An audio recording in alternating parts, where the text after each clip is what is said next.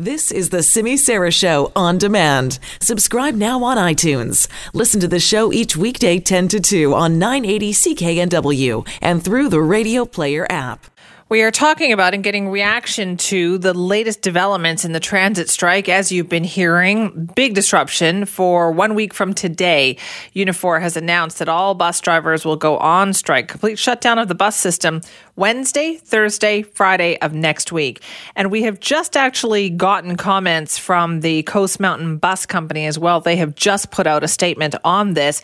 And their press release says that Coast Mountain Bus Company is alarmed to learn the union will be taking the drastic step of shutting down Metro Vancouver bus and C-Bus service as part of its campaign for more money. That's what the press release says.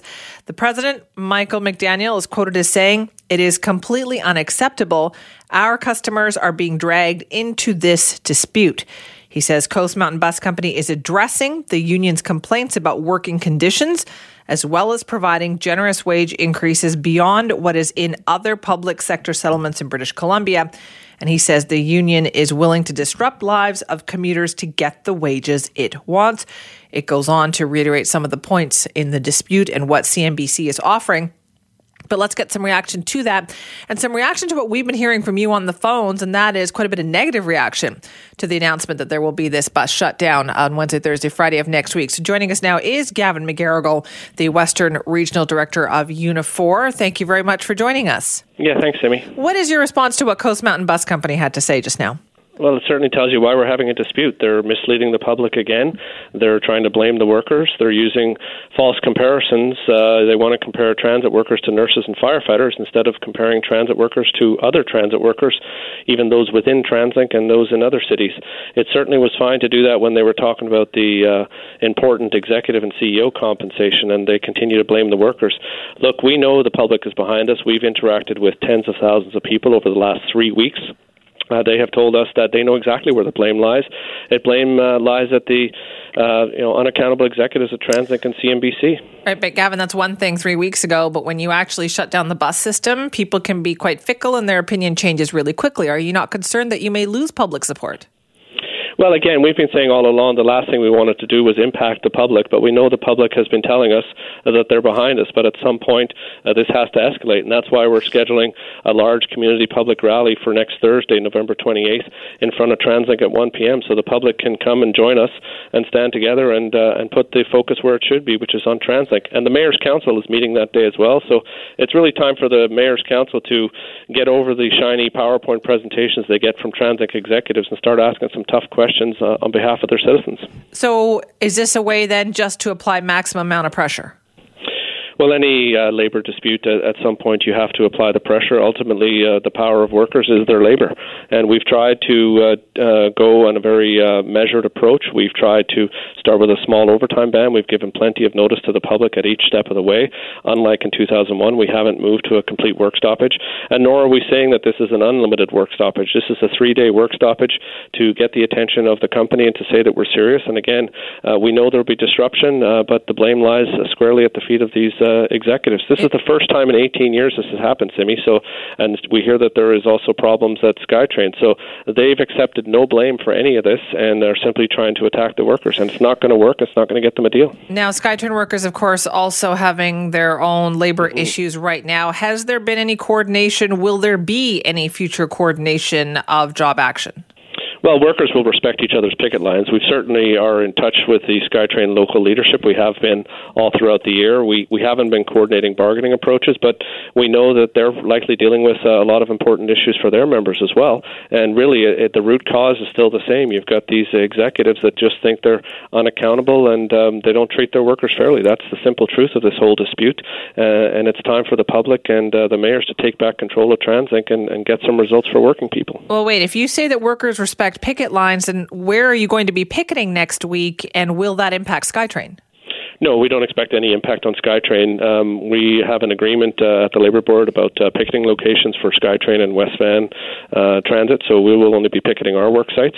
But ultimately, if SkyTrain workers, walk off the job at some point, then, we certainly wouldn't cross their picket lines either. And the workers that work under the same system of TransLink, at the ground level, the rank and file level, they certainly support each other in every way they can. But our picketing will be focused at Coast Mountain Bus Company locations.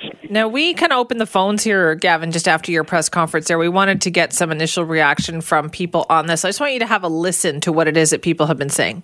I live in BC. I get paid by people from BC. I don't go running around saying, farmers get more in Toronto. Right. Or I am disgusted. It really hurts us citizens, us common people that are out here, and it's just, quite frankly, beyond reproach and disgusting. I think that's the Public Service Union. I would fire them all. I would put in all the taxi cab drivers are going to lose your job when Uber comes in, and let them drive the buses, because at $32.16 an hour, I have many people that would take that job in a heartbeat. What a joke. Why won't he go to mediation? I'll tell you why. Because they won't get their unrealistic demands met. They've been offered 3 times. That's what big kids do when you can't agree. Let's bring in a mediator. Nope, we're not going there. We're not going there. Why? Because he'll lose at the table. He just keeps talking about Edmonton and Toronto. Funny, he doesn't mention Moncton, Winnipeg, where Vancouver bus operators get paid more than them. What is your response to hearing that, Gavin? Well, I certainly think the public has every right to voice their opinion. The opinion that we've been hearing from the vast, overwhelming majority of public transit users is that they don't want to see any disruption, but ultimately they support the drivers and mechanics, and they know where the blame lies. At the end of the day, the issues are clear. They certainly had no problem comparing compensation with Toronto, which is another large metropolitan city within Canada, where there are lots of trips and lots of issues. The housing prices here are higher than Toronto. The affordability crisis is higher here than Toronto. And so, we don't expect to get on par with Toronto wages, and we don't expect to get there overnight. We expect to try to close the gap over the life of a collective agreement. We think that's reasonable. And even if you don't agree with that argument, what is the argument for paying skilled trades workers under TransLink with the same qualifications, doing the same work, such vastly different rates? What would you expect? Would you accept mediation at this point in an effort to avoid this? Well, we've been saying all along that TransLink and Coast Mountain are just involved in playing games. They're not actually serious about bargaining. This is all just media spin. I mean, we heard them out today calling our training of picket captains a stunt, as if men and women who are working hard, serving the public every day, and preparing to forego their paychecks for job action for the first time in 18 years is some kind of a stunt. I think that shows you the exact mentality of TransLink. They tried to have Mr. McDaniel out there as the face of it. Now we've had a never-ending rotating cast of nameless communications peoples from TransLink, like some bad actors in a bad movie, really just attacking the workers. The simple fact remains is our members are determined to reach a fair comparison, get closer to Toronto, deal with the disparity in SkyTrain wages. We are not under the public sector mandate. We are funded by 3 levels of government, and at the end of the day, it was good enough for the executives and certainly should be good enough for the workers. Would you go back to the table? We'll go back to the table anytime. We're in touch with the company all the time. And the issues aren't complicated. It's just a question as to whether or not they're serious about resolving them. We do speak, but again, it's their overall approach. This is what we've been saying from day one. I've been saying that you need a system approach to the attitude of the people running these organizations, because they don't believe that they're accountable to the public. They think they can just hide their dirty little secret, which is that they don't treat their workers fairly, and now they're blaming the workers. The reality is first time in 18 years, Simi, we've heard this, so they're saying, don't look over here, it's not us, it's just the workers. There's a reason the workers are so upset, not just here, but at SkyTrain and Move Up workers as well are upset. So there's a problem here, and they need to acknowledge it. And as soon as we finally see an understanding that their approach to bargaining, attacking the workers, has caused this, and that they're prepared to, talk seriously about these legitimate comparisons, we can get a deal. But so far, that's not been their approach, and that's why we decided that we need to escalate. Thank you for your time. Thanks again, Simi. That is Gavin McGarrigle, the Western Regional Director of Unifor, expanding on his comments that he made. Full shutdown of the bus and C-bus system Wednesday, Thursday, Friday of next week.